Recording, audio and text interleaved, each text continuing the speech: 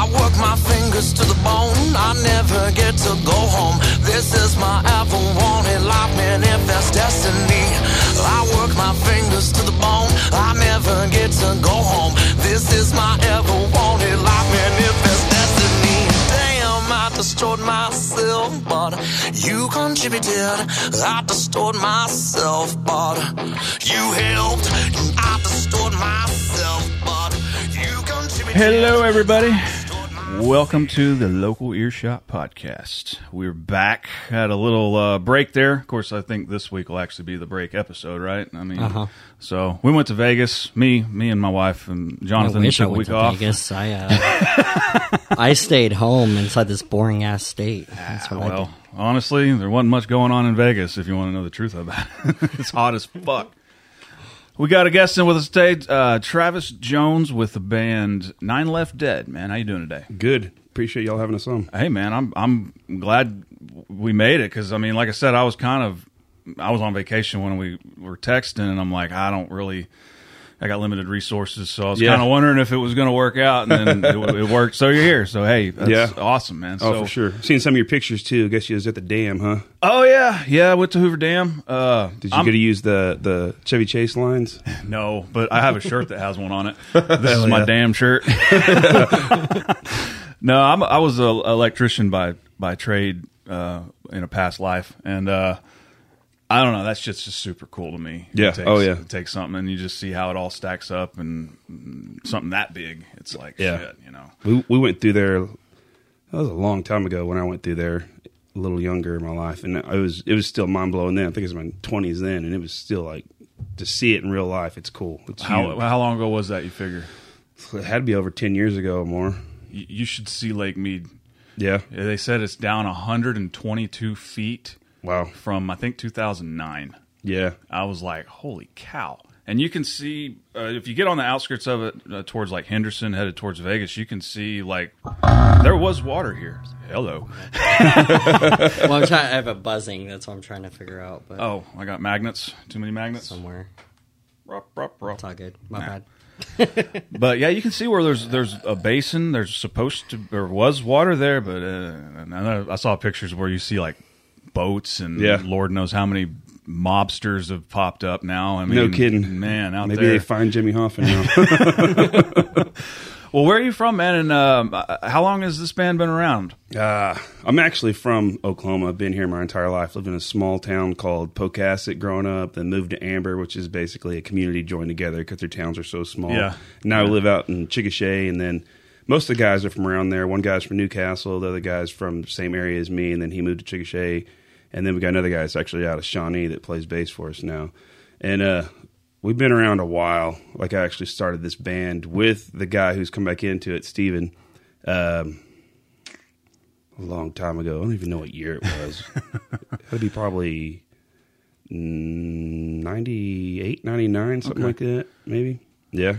Yeah, been around it was a while. Yeah. How 98, 99, that's I was in high school, but I remember the music scene. The new metal thing was kind of the craze. Yeah. Is that where y'all were born out of that, or your influences more maybe the generation before that? I don't know. It's so funny. I was listening to one of your other episodes on the web here about a guy talking about how he grew up with a single mom and like what he listened to. But I grew up with both my parents, but my brother listened to the same kind of stuff growing up. So it was so weird. It's like, so the dude's like talking about how he grew up on country. I was like, that's my life right there.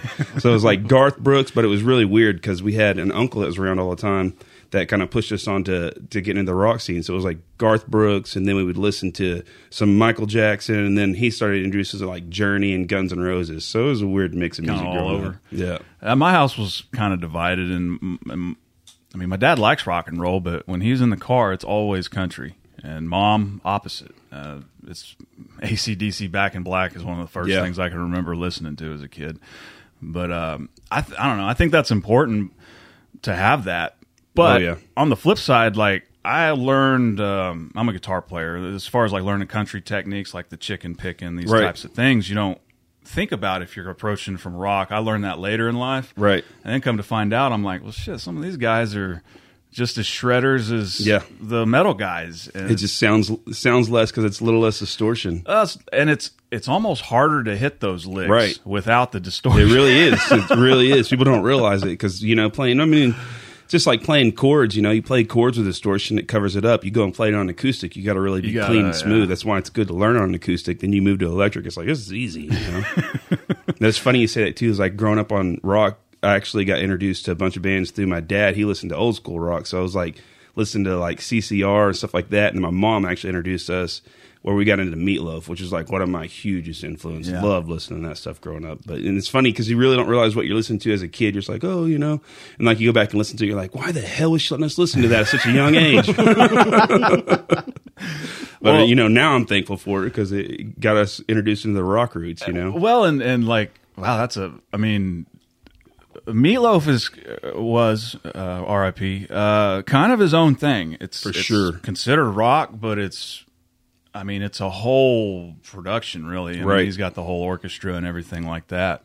So when it comes to like that type of thing, who bled off on you and your influences and stuff like that, you got like a Mount Rushmore or like a top three. You're a guitar player mostly, right? Yeah. I'll do.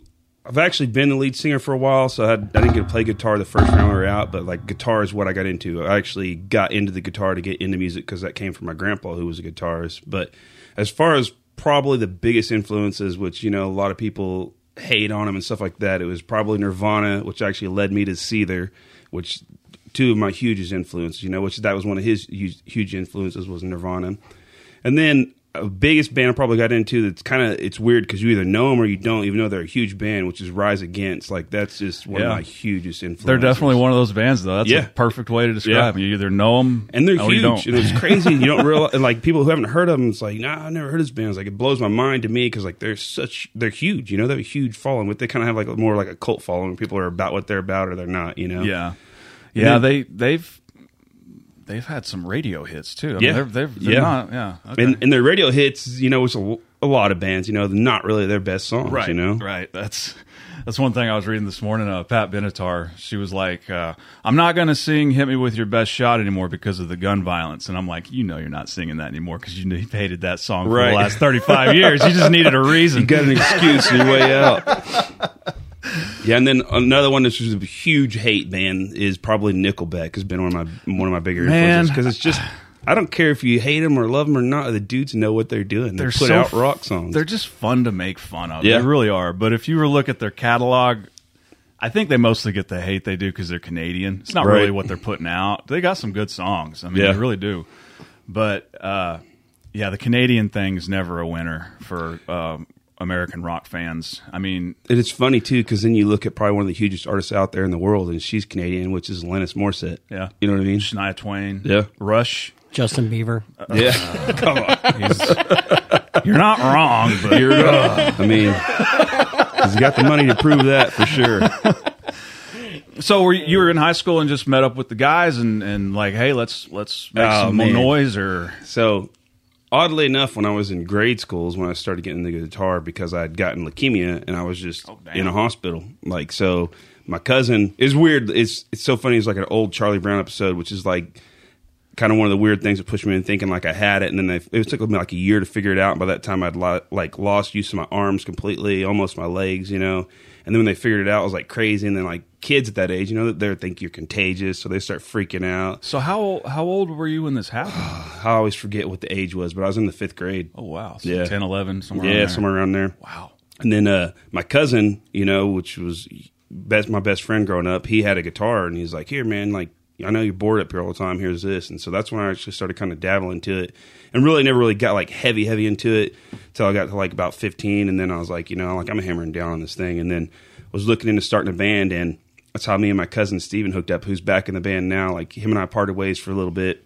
Everything ended up kind of getting resolved, and then we hooked back up recently, and he's been back in the band. And it was kind of, his mom called my mom, and it was like, they're both into music, It was like, yeah, they need to start a band. Like, let's make them get together. I was like, it's like setting up a play date for teenagers, So that's how we started the band, as our moms made us. Mom's playing manager there, man. Yeah. It's like, thanks, moms, now, because it worked out magical. But like at first, it's like, yeah, you're your mom called me and told me, or my mom told me that, you know, she talked to your mom and I got to come over and play music with you. I was like, okay, cool. See you in a week or so.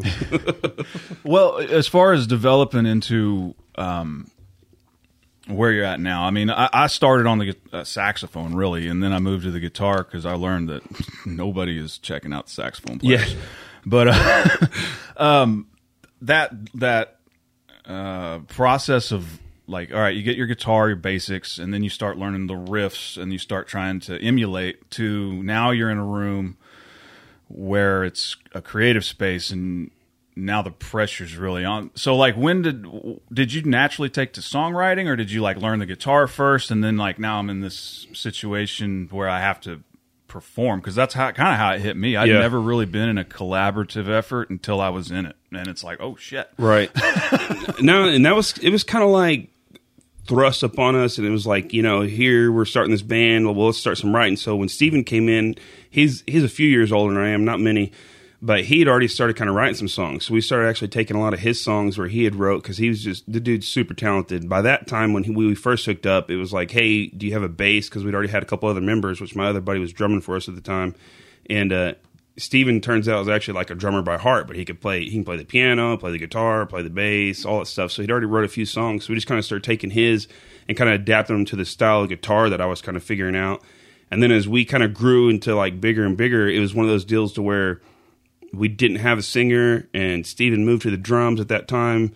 And now we're like, well, I was like, I'll do it until we find one, you know, just so whatever, which was god awful, you know, like, because singing's the hardest thing to me in a band. I do not like to sing, even harmonizing. Yeah. I just don't like it. Yeah, and like, so just kind of figured it out as we went. It was really horrible in the beginning. There's actually like some old stuff out there just to show you how bad it is, you know, but it's kind of weird. It's just over time, like, eventually just kind of figured it out. And then like I started really getting into writing because I was going through some really dark shit in life, you know, like I was still trying to figure out, like, why did I have cancer? Why was I going through all this stuff? Like, you know, it's just, I was in a really dark place, and still at the same time I was battling with trying to figure out what I believed in life as far as life in general, religion, and all that stuff. And we started out, actually, me and Steven, as like a hardcore Christian band, and we still have both of our own beliefs, but we had a lot of issue because we were playing bars and stuff all the time, and we were getting shunned by our churches because they're like, well, why are you in bars? And, you know, it's like, well, we're just putting our message out there, you know. And it was kind of like, a preacher actually ended up saving our life on the deal, because it was like, that time we were getting so dark and pushing away from everything. We were both in a bad place, and he was kind of like, no, it's exactly where you should be, because your message is there, you know, like, what good does it do to bring your message to churches where people already know? Like, take it to bars where people need to hear it. And I was like, it blew my mind. Preacher's, you know? playing 4D chess on your ass there, yeah, huh? Dude, it is. And it woke us up, and it was really cool. And it's kind of funny too, like a short little weird story about that. We used to take a song called Big House and mix in the words with an actual Teen Spirit music, you know, and we played it at a place, and one of these people got onto us. They're like, y'all can't be playing secular music here at a Christian venue. And I was like, well, how'd you know it was secular? Because we never sang secular words to it, you know? And they're like, I was like, yeah, busted. You know? So it's just the route we took in life, and it kind of pushed us to get more into writing what we write about, you know, which is just kind of life and people going through dark shit, because that's what we've gone through. So that's what's helped us kind of how we write, you know. Does it, when you do ideas, just like a melody pop in, or do you like sit down with purpose and a notepad and like, okay, I'm going to write a song about X and this is the route we're going to take? It's that would like be perfectly awesome if I could do that. But it's like, anytime I try to do that, like, I want to write a song about this, it never really works out. It's more of like, it's really weird. Like, when I write, I feel like I'm a damn writer, poet in life, you know, like, compared to talking, you know, like, I can write, and it's just, that's where my magic is. So I'll write a conversation I'm having with somebody, you know, like something we're talking about real deep, you know, and I'm getting a line, like, oh, damn, that line right there is the start of a song, you know. And then, like, it'll just hit me. Like, a lot of times lately I've been going to like the piano, taking one line, and then a song just comes out, you know, just kind of losing myself in it. And that's typically how it starts, is just one line, and then it brings up this whole idea, you know. That's cool, because, man, words is something I struggle with. Since doing the podcast, I try to write up notes, and at first I felt so stupid for doing it, because I'm just going to talk about this shit anyway. Right. So why do I have to write it down? Everybody says you got to write it down. You got to purge your thoughts. So I finally just started making a habit out of it. And damn, buddy, tight fit. But honestly, now a year and a half or so into this, it's like that's a good thing to do. I've noticed that even if it's not shit on the show, if it shows up in there, just a free thought that popped in there, like I'll cut it and file it somewhere else. And right. I bet that sounds good. That has a good something about it, saying or words together or whatever. And I just try to collect those. But then the next challenge is finding the right chords, and then because you only have 12 to work with, and right. you don't want to sound like everybody else. That's funny you say that. It's like if you look through my notes, that's my life right there. If it doesn't get written down on a note, I'm going to forget it. Yep. And it's usually what happens 90% of the time. Like thinking about a good idea, like when you're in the shower, and like as soon as I get out and get dried off, I'm gonna record that or something. Remember it, and they're like, "What the hell was that idea?" That was $1 million idea right there. So I've gotten to where I document everything, and it's like you said, it's just something to trigger it. And eventually, like sometimes I'll come back to it a couple days later. I've had stuff I'll come back to like a year later and be like, "Man, that's a good idea." Like, and then I'll start writing off of it, And it's if I don't write it down though, it was something that never happened. Yeah, that's sucks as a musician too, and that's why I try to tell people when the ideas are coming, it's almost like I'm an antenna. Like, I'm just tuned into whatever is coming through. I just hope I have a guitar in my hand when it happens, because man, so many good riffs. I swear I could have been a millionaire 10 times over, guys. I'm telling you. I hear that. And then lately with this new album we're working on, the guy that's actually brought back that came in the band, I'd say he's been in there a little over a year or more. We had a little bit of writing time where we wrote together, me and him, and then a guy that was drumming with us, and then life got busy, and we separated on good terms, all three of us. And then our buddy that was drumming for us at the time, Zach, he had actually got some weird-ass type of cancer, and he ended up passing away. But before he passed away, he'd actually talked with Brad, which is our other guitarist, singer. He told him, like, dude, you need to do what you love. Life's short, because he was in his 30s, like mid-30s, and it just happened. Like, it just seemed like it maybe didn't even last a year, it was quick. It sucked. And so that's when Brad and I hooked back up, and we just started really hammering down. But he's actually gotten into writing quite a bit, and now that I kind of drag him out of his shell, because like he writes really good stuff, and he's real timid about it. He's like, I was like, dude, you just got to write that shit. I'm telling you, like, it's good, So we're kind of sharing the duties on some of this new stuff, which is awesome, because I like it. Because he gets to take my stuff and put his twist on it, and I get to take his stuff, put my twist on it, and together, like, it's just been magical, especially vocally. Like, we both do more dual vocals and, like, harmony stuff, but it's harmonies, but it's, like, dual singing, like, he takes lead parts, I take lead parts, and it takes the load off of me, too. So if we play, like, longer shows, like, I'm not singing for 90 minutes, going out and do it again the next night, you know, so.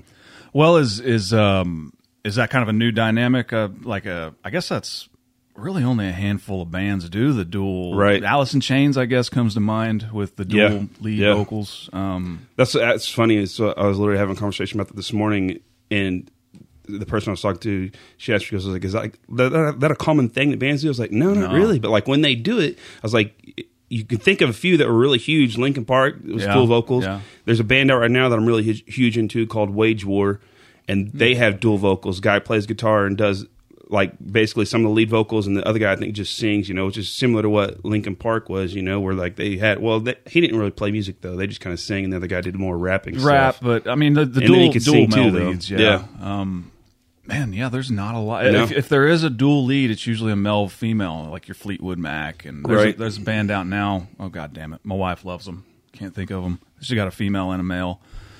I think they came out of the more Christian rock world, but they hit mainstream.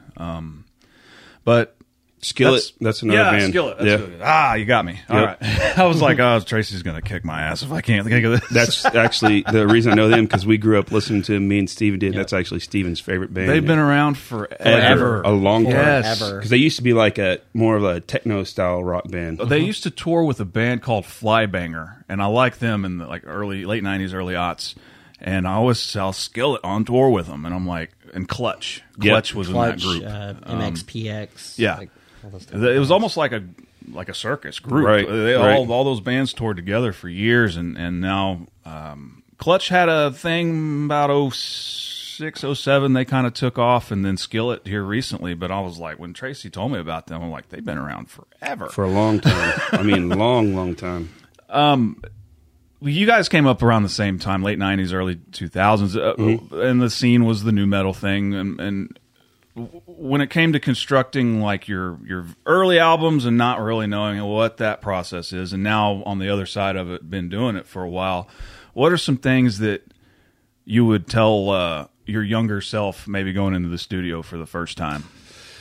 If you even have to go to a studio anymore. Yeah, well, we do most of our stuff now ourselves, but yeah, it's gotten now where you can do damn near anything you want yourself because of the way stuff is. But we'll have the analog digital debate here in a minute. Oh yeah, I'm saving that one for last. But yeah, I don't know. The biggest thing I think we used to try to more of mimic what was going on as far as what was in and this and that. And I think the biggest thing that I would have told myself then was just, hey, go be yourself, because anybody can go and mimic a band and sound like them and then come up and then you're just mimicking that band. Like, you go out there and try to do what's yours, and a lot of times you end up with a sound that's not necessarily recreating the wheel, because it's hard to do, but it's still yours, you know. It's like you were talking about a couple bands. Y'all were actually having some butt rock discussion or something. Oh, butt rock confessions, man. It's like you talk about these bands, you know, you hear on the radio, and like you hear them, you instantly know it's them, that's their sound, you know. And I think that's always been like our biggest goal, is just to get our sound out there, our tones, you know, and try to do something when you hear the song come on, you know it's ours, because that's our sound that, you know, we emulate, not trying to mimic someone else's sound, you know. What are some of the tools of the trade? Like we were just talking, like, you know, in the early 2000s, late 90s, you'd have to front a bunch of money, buy studio time. You'd have to pay an engineer, probably a producer, and all other people involved. We'll just say that. And then you make this collection of songs, and you might not even get to release that. But there was a more of a concrete process, I'll say. Whereas now, again, going back to people with enough time and talent and willing to put the work in on these digital rigs, man, I'm kind of losing the argument for my tube amps. I know, and it's, you know, I have one of the coolest tube amps still right now. I have a Blue Voodoo half stack. Love the sound, you know. Like, I'll never be able to sell that because it's so special of a sound, you know. But it's just what you know. We talked about it a little bit before we started. You know, it's just, you can mimic that. You can mimic that with a digital pedal. The only thing that sucks is if you don't got enough money to where you have two digital pedals and you go and you play and your digital pedals down, then you're kind of up the creek, you know. But the biggest thing to me has been like the load concept of it, you know, like you're not carrying the weight around. Like, you don't have to haul that crap around. You can ride in pull a smaller trailer, you know, like take a smaller vehicle if you have to, because all your stuff can fit in the trailer you're pulling, because you're not carrying around all this stuff. But just the digital process itself and recording has made it a lot crazier too, because like we use this Amplitude 5 to do our guitars. So you're basically going in there with a guitar. It doesn't have to be an expensive guitar even anymore, because you actually have modulations for that, where you can tell the computer, this is what guitar I'm using, whether it is or not. And it sounds like that. But the amps, same way. You bring in whatever head you want, whatever cab you want, whatever mics you want. You can pick the room you're in, even though you're not, and it's all on the computer. And what's good about it is you save it, it's there. You know, you don't have to, all right, we're recording guitars today, but we're not going to get them all done. So how the hell do we have those mics mic'd up on that amp perfectly to sound like that, you know? So then your tone through an entire album is what you were going for. It's there and it's saved to where you don't have to try to capture that, or, you know, fight the battle of not getting it all done in one day, you know? And that's a big part for me. And even the drums, you know, you don't realize it when you're listening to it, because producers know what they're doing, which is a big part of it. But 90% or more of the drums you hear out there are digital drums. Just studio musicians don't really exist anymore, unless you get bands like Foo Fighters, which is actually a big influence on all of us in our band too. Those guys will go and buy like all the old tape and stuff up just to do it that way, because they're so talented. Slash is known for that too. Yeah, analog recording, and they're bored, so you know they got the money. They got the money, I mean, analog recording was never cheap. Right, it's never been cheap. Right, and I can only imagine it's even more expensive now. Now that all that stuff is considered vintage. Well, see, and that's what's funny about vintage concept too. You know, like don't get me wrong, like, you know, what was the old freaking thing where you got music from that started all Napster? Oh, yeah. He's like, you see this, and like the streaming, it's good for people who listen to music. I mean, I'm sure even us listen to stuff and stream on it. We were talking about it earlier, but it's always sucked for the musician part, because now you don't really sell your music. You're basically giving it away, because you don't make money on it. You make money on people coming to your shows, buying your merch. That's your support, unless you're getting guarantees and stuff like that. But you see that stuff, you know, and it's kind of like changed into the concept of the way you even are putting music out. But now what's cool about the concerts, people are coming in there buying CDs and vinyl records again. Vinyls, I've seen a lot of that. It's like, I don't even, and most people probably don't even take them home and listen to them. They just want them. I buy them. My mom has a room where she's got them all on the wall, and I'll buy them for her. And yeah, they're just cool. They're cool to look at. And it's the most expensive medium to press, right? I mean, but there is a market for it in the live venues. Yeah, I mean, and it's cool. That's awesome because it helps out musicians because it's one of the things people are like buying, and like I said, that's where your money is made, is selling your merch, and it's cool for us. So keep doing it for sure. Well, and it's cool too. Like a CD is. I mean, CDs are CDs, but a vinyl thing. If you take that to the merch table, the band, right? You have a thing to take home. I don't know. It's makes you feel more connected, I guess. Yeah. But and shit. I was going to actually kind of segue into that, just from a business side of things. How have you noticed the difference in managing or self-managing or hiring a guy to handle all that for you? Like, what are some of the things you've seen change just in the last 20 years or so? Because it's so different. Facebook different. Came in after, MySpace came in. MySpace, don't forget about MySpace. Yeah, MySpace changed things, but then things changed and MySpace didn't, and they went away. So yeah. And I think when MySpace came out, it was more of a help than it was of a change for the system. Like, I think it was just kind of one of those things where it was the beginning of the idea, and like with any idea, a lot of times it gets abused, and then it changes the concept. Like, it was more of a like, here's a helping hand in what you're doing, because when you first started out, and that's how we got our start, which is funny, is we recorded 3 songs, put them on a CD, burn them off ourselves, because it's the cheapest way to do it. And by you starting out, you don't have money. This is what you do. So we put them on a CD, and then we would take them and we put a flyer in each of those CDs for the few weeks out from the shows we were playing, And so we would go to the venues we knew were rock venues, and we put them on cars every freaking night that we could, on weekends. Street teams. Yeah. Hell yeah. And that was us. That was us doing that. And that was a fun thing for us because it was also a bonding experience. But that's how we got our first break into playing. Was one of the owners, she called us in it was LaDonna Proctor, actually. Love them, Tony and LaDonna. They've helped us out quite a bit. And she was like, listen, I'm sick and tired of you putting CDs on my damn car. Just come play here. And I was like, all right, cool. So that's how we got our break into that. And then from there, it was just open door. We got to play at a lot of different venues from just putting in the work, And then now I think it's changed quite a bit, because if you just get guys that are willing to do the work in your band, because it takes a lot of time. And, especially like us, we're still balancing like real life, jobs, stuff like that. So, but if you do it in your spare time, instead of getting stuck like scrolling on whatever social media you're looking at, if you get in there and put time in, you can take those tools and put your music and your content and just your name out there to thousands of people at the touch of your fingertips, and never even leave your couch.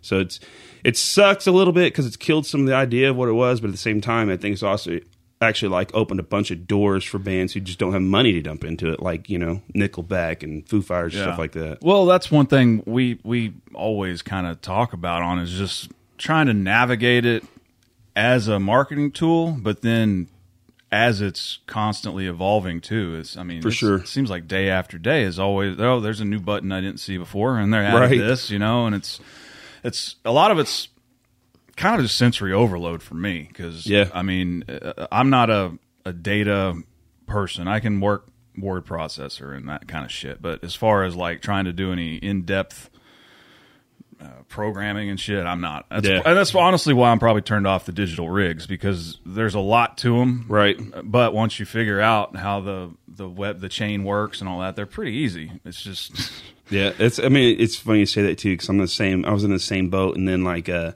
was creating our website, because like I did that through an actual app or kind of like an app or like a design site that that we use, which was like Wix. And so like went in and designed this whole thing. It's kind of like a step-by-step process, but it's like you got to have this picture here and it's got to be this size. I was like, well, how the hell? Like, just turn this picture itself, So like you got to figure all this weird stuff, and I couldn't probably go back and redo it without relearning stuff at the same time. But like you kind of have to, like, you have to grow and adapt and learn how to do all the stuff that all the cool young kids are doing, I guess. all the cool kids. Yeah, the softwares don't automatically change a lot of stuff. Yeah. I know, because I'm building a social media website right now.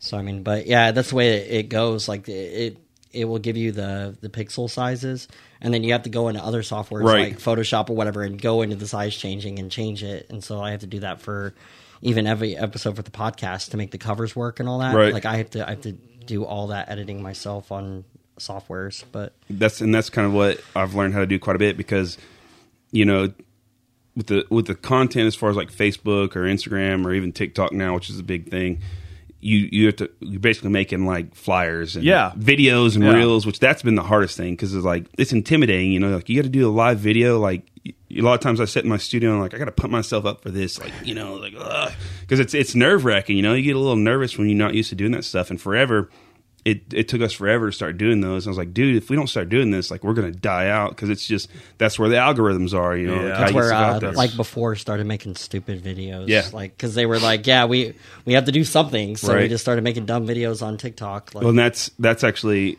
one of the episodes I was listening to was Bradley on the way up here. But that's a band that I hooked up with, and that was a conversation that we had. Is like, it's what actually kind of taught them much of that stuff whenever they were coming into it. You know, me and him sat down and with one of their other members, you know, and we had just long conversations. Like, well, what are you doing? You know, and I was like, well, it's basically this, you know. So He's a smart kid. it's funny. He's talking about the age thing. You know, it's like, yeah, you wouldn't know that he's that young, because he actually listens, learns, and they put a lot of work into it. But it's cool, because at the time we were having a little bit of issues with some of the stuff we weren't doing, and their success kind of started taking off. And like, well, what's happening? I was like, well, they're basically listening to the stuff that we've been trying to plug in, and y'all aren't doing it, you know? So like, I had to get in my own band's ass about doing it. A couple of the guys, me and Brad, because I got a Brad in my band, like we were hammering down on this stuff and doing it.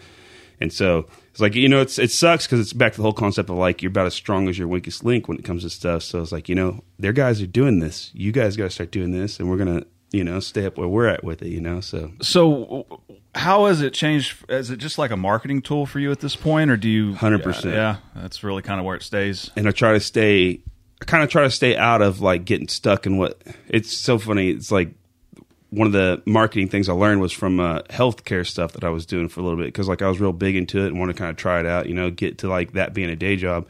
Didn't really work out, but I learned a ton of stuff from one of my friends, you know.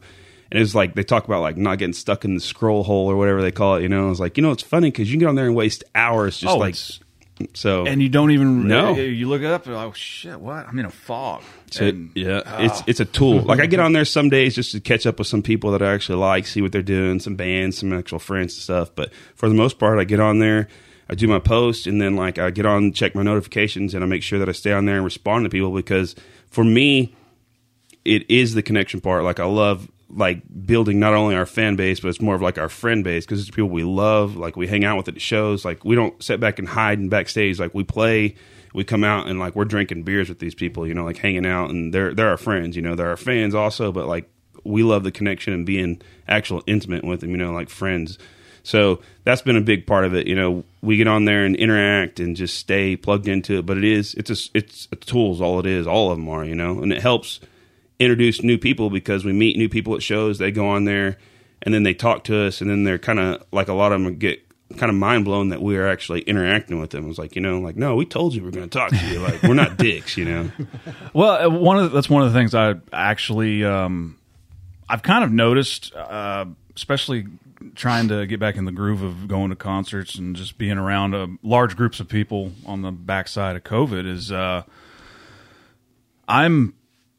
I don't know. I kind of like to keep to myself, even in a crowd. I don't know. It's hard for me to be that social butterfly anymore. I used to be that way, but I'm just not anymore. And trying to start we're doing the podcast, which is way more public than the 13th Step stuff. That's more just like a traditional business. But it's becoming alarmingly clear that it's just like being in a band. You have to have a face. You have to have you're selling you. Right. And unfortunately, in order to do that, you got to put yourself out there. It's a constant battle with me, man. You sound too much like me. It's I'm like trying, it's man. like funny. It's like, you know, I come home and like what I want to do is just, you know, be in my home, like not around people, not talk to people, but it's a little different. Like you got to turn that mode on when you go play a show, because, you know, and I love being around people when I'm at a show, because they're there to support me, and sometimes, you know, they're not there for us, but they meet us and then they become about us, and it's, you know, like I love the interaction, the part of it, but you know, like I'm the same way. Like sometimes I just want to go lock myself in my studio and like I don't want to know anybody. Leave me alone. That's why I was telling him is that, you know, since we've been doing the show and he went on vacation, I was like, yeah, the whole time you're gone, I didn't go to a single show. I was like, because I feel burned out. Like I've been going to so many live shows and I'm like, and I never thought I would ever say that because I used to live, like I worked at Live Nation. I've lived around this stuff, but yeah, burn out on all anything, the man. time. Yeah. Yeah. And it's a new show every night right now out here in Oklahoma City. So you have to pick and choose what you want to do. And then For people sure. invite you out. And I get invited to shows from like all these different bands now. And I'm like, well, that one's in Tulsa. I can't go to that one. Yeah. You know, so I don't got the money for that. Like It's cool, but it's same. It's like overwhelming. It is. And a lot of it too is now we have a lot of friends that are in active bands. When we started this thing, COVID, as far as I could tell, most players that came in were like, I don't know what's going to happen. No, and We don't know if we're still a band, but here we are today, kind of thing. Yeah. And another band out of California, I like Them Evils. They've changed up their whole business model, I guess, or the way they release music Right. has changed. And I've actually seen it across the whole traditional. We're going to put out an album. We're going to tour the shit dude, out of that album, 100%. and then we're going to Yep. hit the studio again. It doesn't really It jive doesn't. that way anymore. So a big band that we're into that we've played a few shows with, Adelaide Is Way, in 2011 when the band was actually signed under Warner Brother, we were out touring pretty heavy with Hinder, you know, because that's how we got our big break was through Cody. And Adelaide Is Way was a band that we hooked up with, so like I kind of met them before. They're really cool guys, and Rick, the lead singer, you know, like him and I kind of hit it off because we were both sports oriented, talked a bunch. Well, they came back, and we caught them up in Altus, and we're actually getting ready to go back to Altus Play show here soon. But they, Rick actually sat down with me and Brad, and we sat there probably 2.5 hours before the show and just talked. And he sat there and just started teaching us all this marketing stuff because him and Trevor had actually taken a marketing class on how to learn how to market your band in today's society, the way it is, you know. So he sat there and that was his big deal, is like content, dude. He's like, don't release albums, don't do that kind of stuff. Just pop songs out and keep it fresh. Because I'm bad about it too. If I find a song I like, I'll listen to it probably 30 times in a 2-week span, then I'll forget about it, you know. Burn out on it. But the only thing it's a little bit different with us right now is we haven't put out an album in a long while since 2011 album, you know.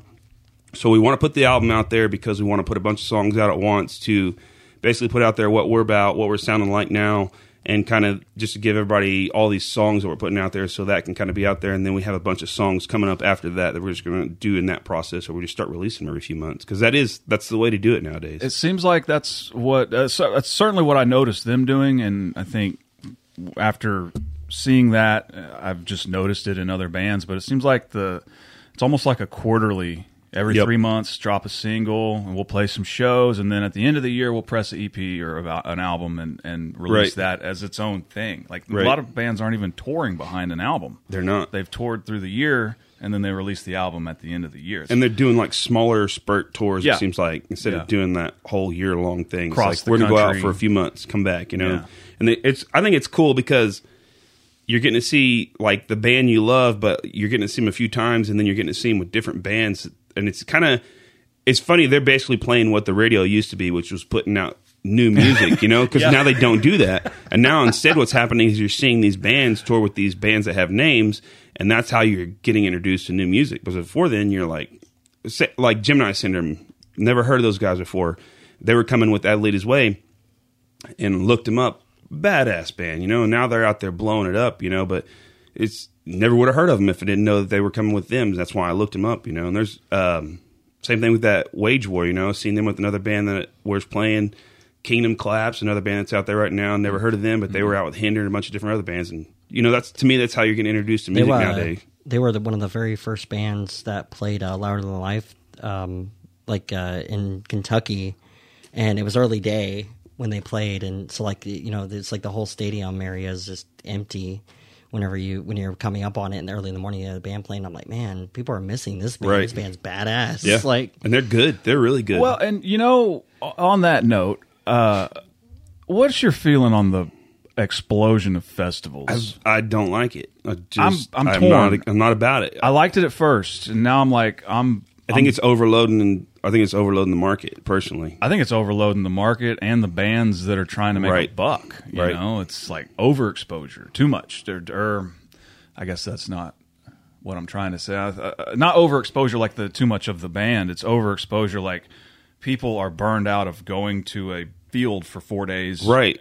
Back to back to back to back. I agree with that, like 100%. And it's, I think they're doing that, and it's kind of like what you're talking about, where they're bringing in all these smaller bands. Like, I don't really think that's benefiting them as much because there's too many festivals. And now, like, instead of people are like, well, this was the only festival that's going to be around for a few months, I'll go to it. They're like, nah, hell, I can go to one of these 15 other ones that are closer, you know, that have a few more of the other bands I want to see, you know. So I'm not really big into it. I mean, don't get me wrong, I'd go play a few of them, but I just think they're overloading the festivals. That's what I've been thinking about a long time since I've been seeing these festivals. Like, man, this is weird. It's too many. It's like I get something like Rockville, Lollapalooza, Rocklahoma, these massive things, but when every weekend it's a 3-day festival, it's like I'm not even going to try to. Right. Well, it's like the first it to this. Rockstar Energy Fest I saw in Denver. There was like 15 or 20 stages on that festival. Yeah. Like going through like all these different stages, all this area. It was like probably one of the craziest ones I ever did.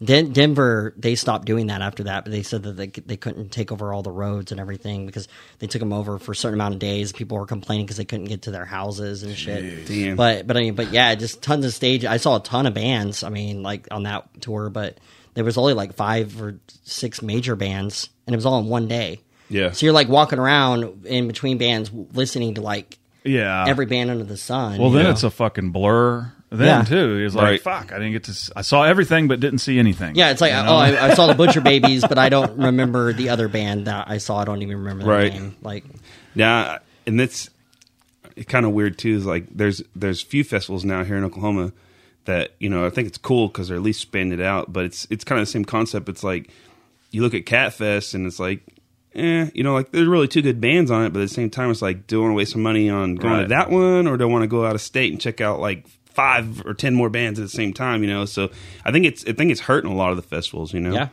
I mean, that's how I feel about Rocklahoma. I mean, because I thought about going to Louder Life again this year, and I was like looking at the price. I'm like, well, $300 sleep in my Jeep and get to see tons of bands, or go to Rocklahoma and spend the same amount of money, stay in Oklahoma, and be able to see like Have a shower. maybe like half, and be able to like actually drive home if I wanted to, but just seeing like maybe half that, you know, Right.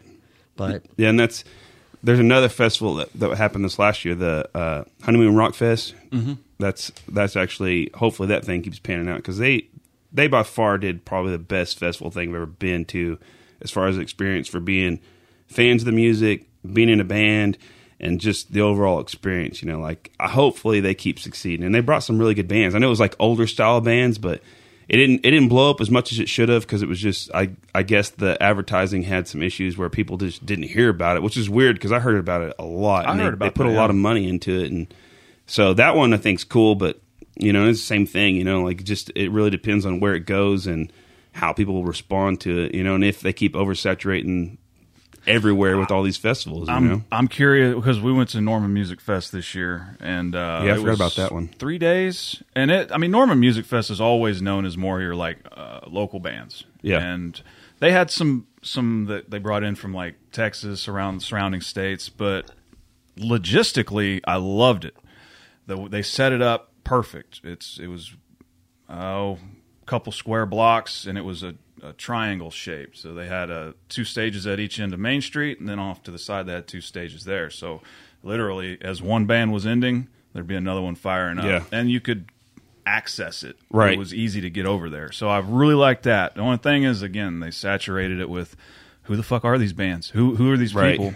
Most of them didn't even have a banner or a drum, a logo. Yeah. So that's kind of shitty, especially if I'm trying to check out new bands. I want to know who the fuck they are. See, that's what I think was so awesome about how they did the Honeymoon Fest, because it was, both stages were up front. They were right next to each other. When this band ended, they fired up that next stage, and the other band went going, and they had these other bands backlines, so they just swapped them in. So, and it was cool because to me, like, it was just, they had the sound in the middle, so you just kind of had to literally just like barely walk around and you're right there. So people that were there and actually heard of it, they loved it. They just think it needs a little more time to grow, and hopefully it blows into something big, because they do it right out there. Cool, man.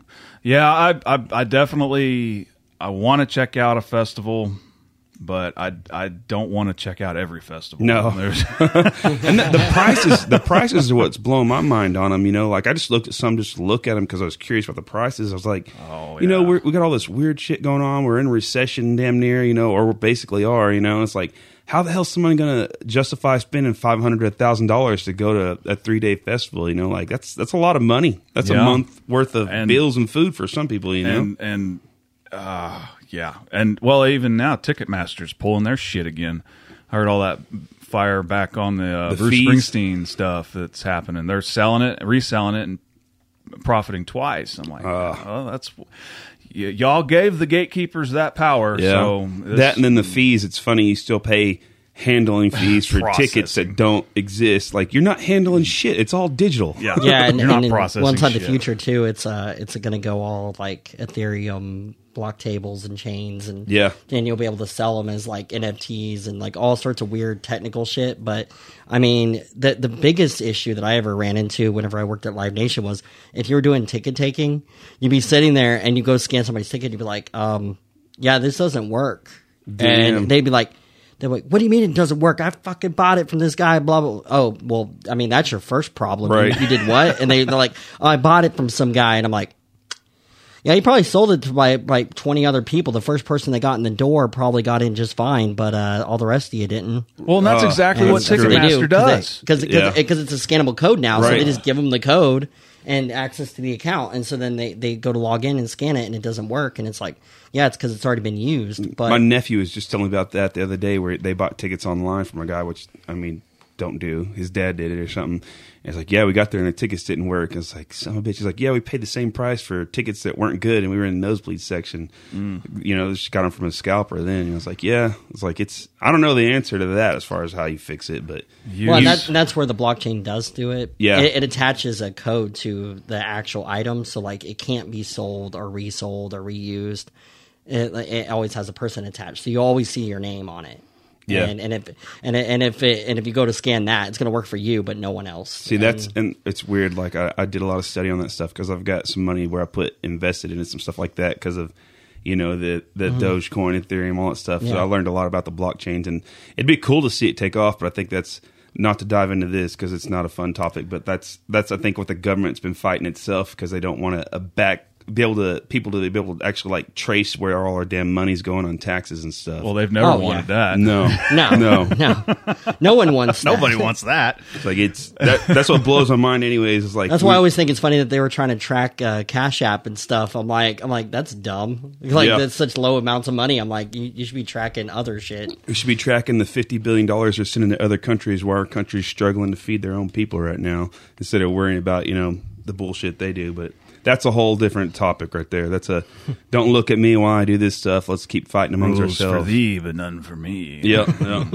Well, if you were to introduce the people to, I know, when's your album? You're working on an album right now, right? Yeah, we're hammering down on it. We've had a little bit of hiccups, just kind of funny, from some of this digital stuff where we had to relearn it, and I had some issues with actually getting some of my software and stuff set up, so I had to relearn all that stuff because I'd gotten out of it because I was, we were going places and recording, so now we've kind of really been diving back into learning that. We were wanting it out at the beginning of the summer. It didn't really pan out that well. I'm thinking for sure we're probably going to be releasing 3 of the songs off of it probably here in the next few weeks is our goal. And then after that, we're hoping to have everything done and out by hopefully August at the latest. But like I said, it just kind of depends. We're doing our best. We're just, we struggle with doing live stuff too. So hey, man, that is the thing that is a difficult shift to make. Is at least for me was how there's Brad the dad, and he has a job, and he has this 8 hour constructed thing, and then I got laid off in February, and my wife was like, "Why don't you try to actually do this?" I'm like, "Yeah, cool." Yeah. And then you actually try, you're like, oh shit, I have to, this is a an adjustment. This is quite a big adjustment. But it's like, it's crazy because we work, like where I work at, we work long hours. So like, get home. So I work out of Texas, live in Oklahoma, so I drive a couple hours just to be home because I hate staying in motels unless it's more of music related, So like by the time I get home, go take a shower, eat dinner. I'm like, I can go work in the studio, but I'm going to completely miss sleeping tonight, So there's a balance in there. But then I get a few days off. Like actually, that's what I'm going to be doing the rest of the weekend, just getting in there and hammered down, which it's not really work. It's enjoyable and stuff, but it's still time consuming, right. So right. it is a balance. It's a lot of balance. Well, let's play a song off the one was it August that came out last year? Yep. Let's play that one. What was it called? Beautiful World. Beautiful World. Yeah.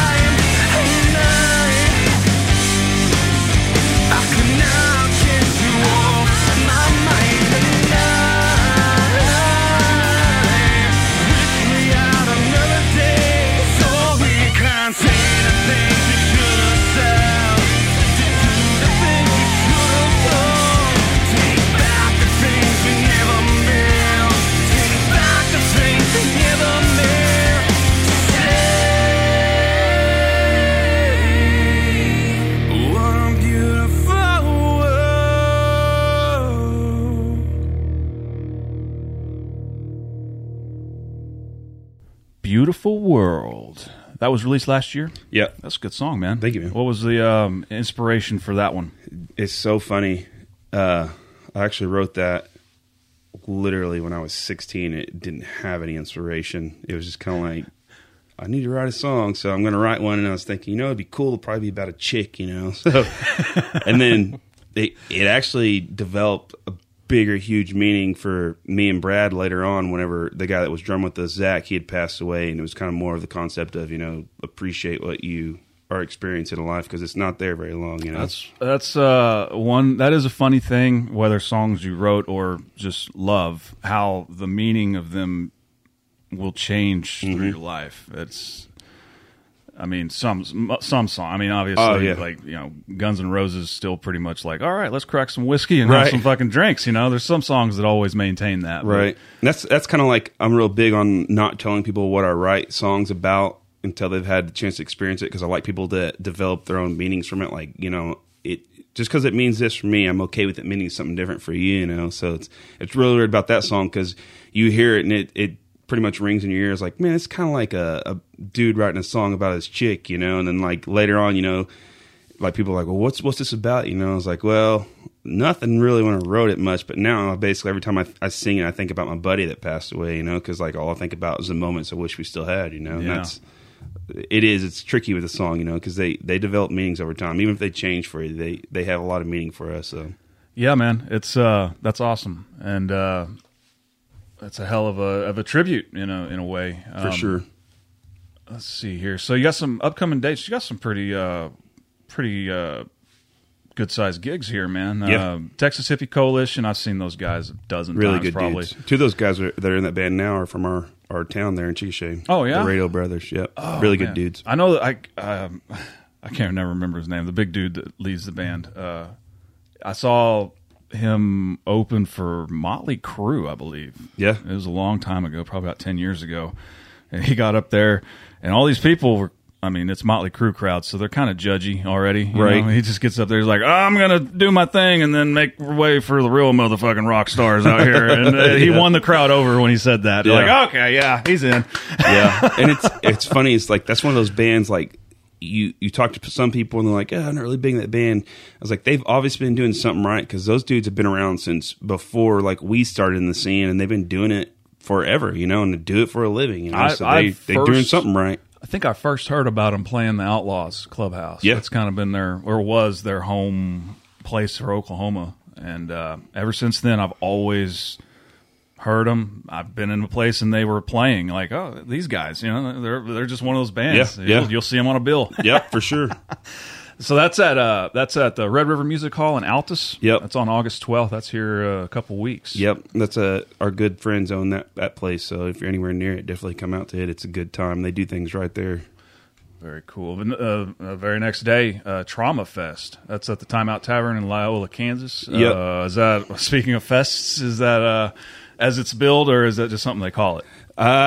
We're gonna see. We've never played this one. It's actually one of the guys I knew that was from around here, Wayne, that sets that up, and they said they have a huge following for that festival, like a few thousand people that come out to it every year, and they've got a bunch of different styles involved in it. To me, when I heard it, I was like, man, this is definitely a metal fest, but like I've listened to a few of the bands on there. Some of them are metal, some of them are kind of more like our rock, and so I think it's going to be killer. I think it's going to be a good time. Very cool, man. And August 26th, the Diamond Ballroom. I'm going to try to make this gig with Tommy Vex. Yeah. My wife, she was Bad Wolves Yep. freak, and they're a good band. Really good band. I liked. I'm a Doc Coyle fan. Yeah. More than Tommy Vex. I've been following that guy forever. So September 16th with Saliva at the Pub House in Chickasha. Saliva's a band I've seen a million times. They're killer. I've seen them at that Honeymoon Fest, actually, and I was huge into them before when they had their original lead singer.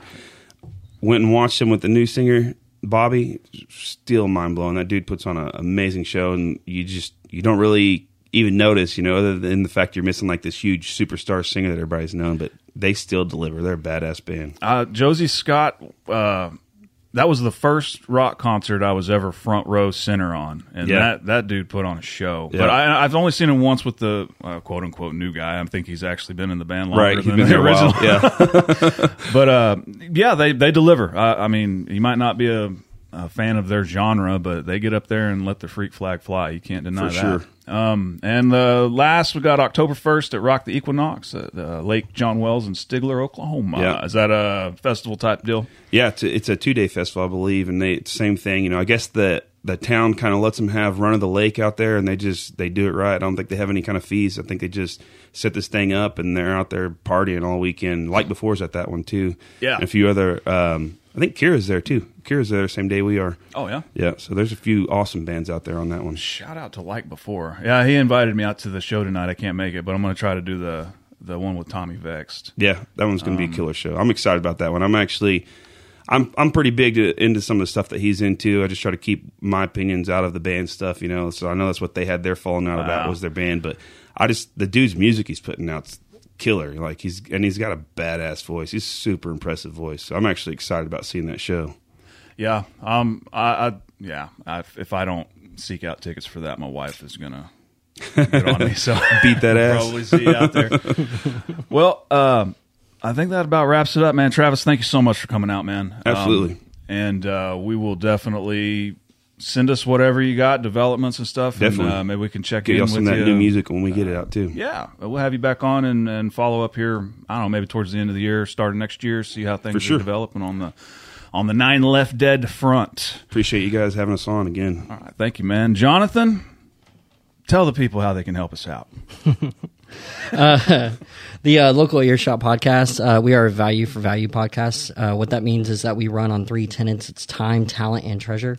We value everybody's time for listening. There's many different ways to listen to our podcast. You can listen to on any podcast platform, main ones like Spotify, stuff like that. But if you really want to help us out, go download the Fountain.fm app. It's a podcast app that actually will pay you to actually listen to episodes on there. It's not that much money. It's like a few cents, but it's all crypto. It generates it through you listening. So what that does is that you can like send us money just by listening to the episode. And then on there also you can do these things called boostograms. It's where you can message us, and so for 500 sats, which is like less than a couple cents, you can send us messages, and then we can read them on air, and stuff like that.